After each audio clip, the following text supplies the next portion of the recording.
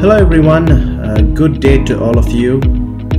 Quick introduction about myself and the topic for today's podcast. My name is Vivin and I've been working as a technical consultant in the Active Directory team of Manage Engine. The topic for today's podcast is going to be Azure Active Directory, and it has three sections. The first section is Introduction to Azure Active Directory. Number two is how do you interact with Azure Active Directory, right? We know that we'll be able to interact with on-premises Active Directory with protocols like LDAP, and you have few other ways by which you can interact. But what are the ways by which you can interact with Azure Active Directory? Third section will be permissions in Azure Active Directory. So how are permissions assigned? How are they managed? How are they tracked? So on and so forth.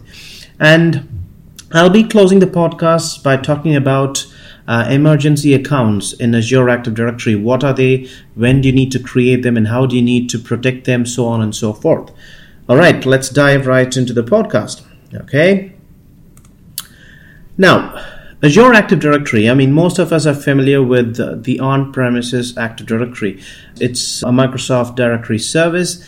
The core purpose of the on-premise Active Directory is for authentication and authorization. We know that. But what exactly is Azure Active Directory? Well, going by the definition of Microsoft, Azure Active Directory is a multi-tenant cloud directory and authentication service. All right. Even Azure uses or Azure leverages Azure AD.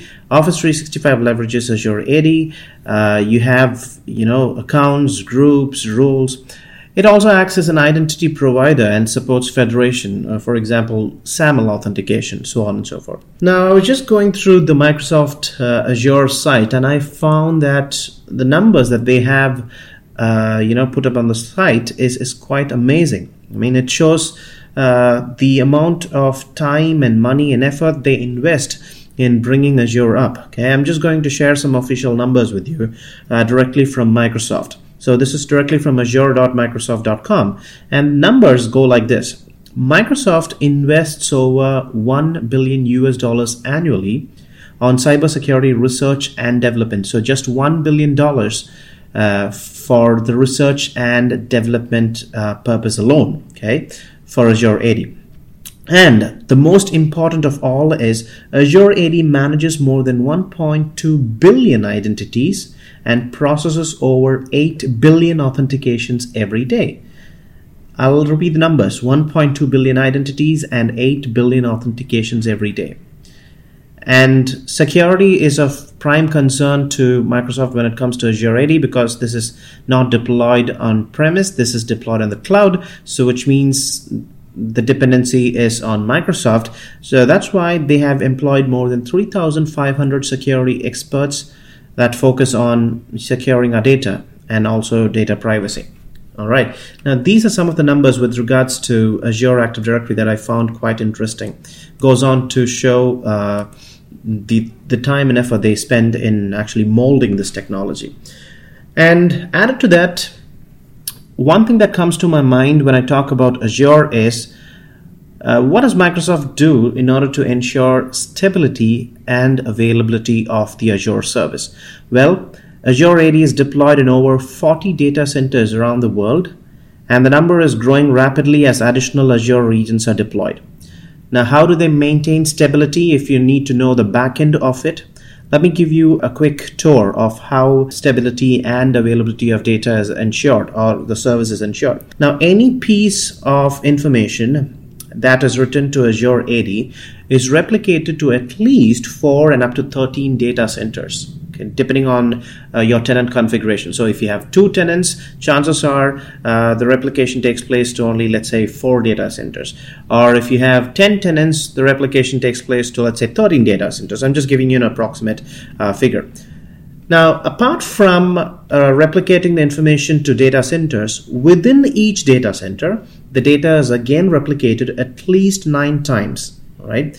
Now, this is how Microsoft helps us to scale and also ensures the stability and availability of the service. Okay. Now, these are things that Microsoft does from their engineering standpoint. Now, the second topic is something that I'd like to stress on is how do you interact with Azure AD? Now, even before that, I'd like to make one thing clear.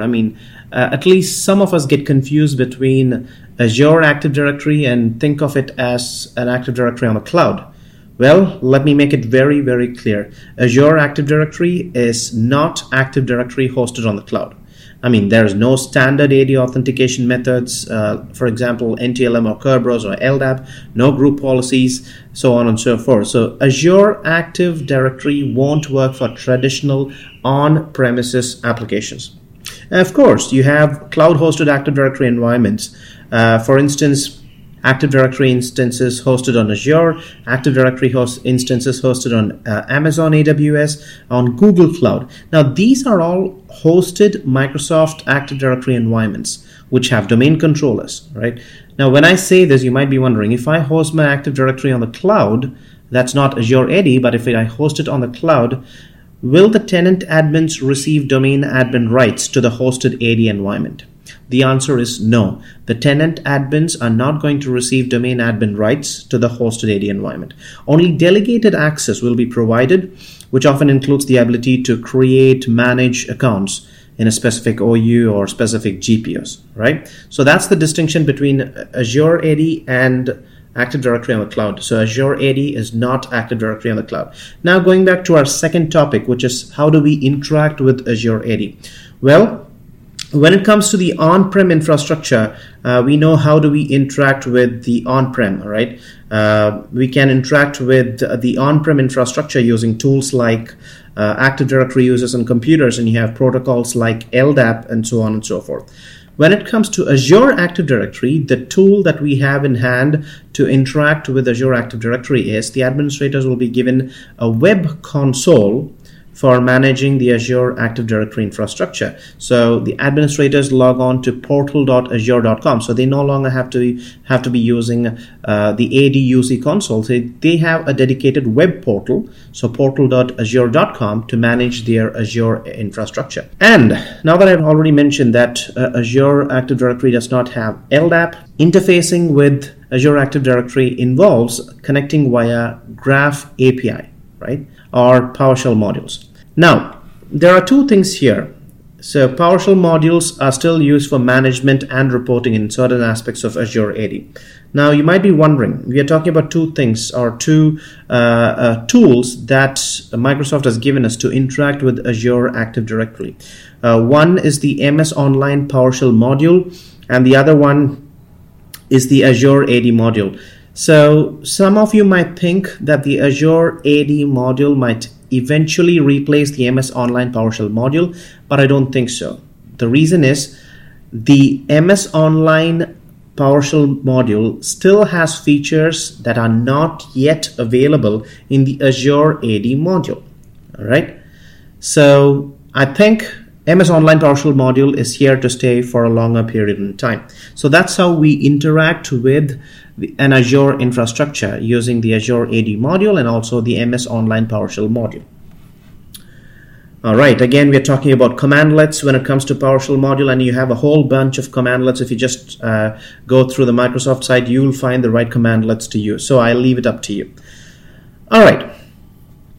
Now that we're talking about Azure and on-prem Active Directory, one thing that I'd like to talk about is how do users gain access to Azure Active Directory? What are the access rights that can be granted to them? And are they granted in the form of group membership or something else? Well, when it comes to your on-prem infrastructure, permissions were granted based on OU-based delegation or based on groups. When it comes to Azure Active Directory, you have a terminology called as roles. Okay, now roles help us identify special access.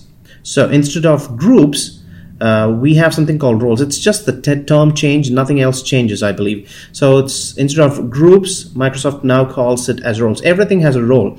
Every special action that you want to perform in Office 365 has a role.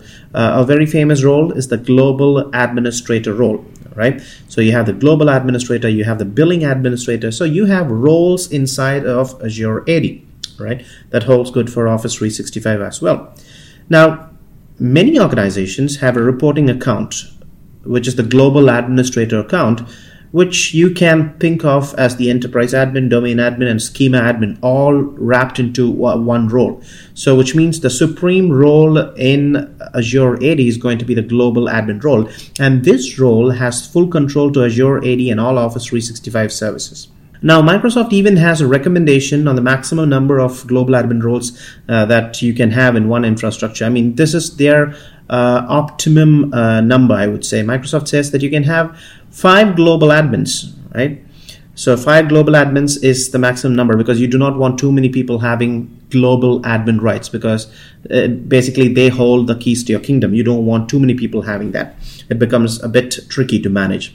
And since global admin was a high privileged role, Microsoft thought of coming up with something a bit lighter, and they introduced, probably in the second half of 2019, if I'm not wrong, they introduced another role called as a global reader role. Now, as the name indicates, the difference between a global admin and a global reader is the global reader has read-only or view-only rights to all the Azure AD and Office 365 services. Okay, the global admin can manage all the services, whereas the global reader can read or view all the Azure AD and Office 365 services. That's the key difference, right?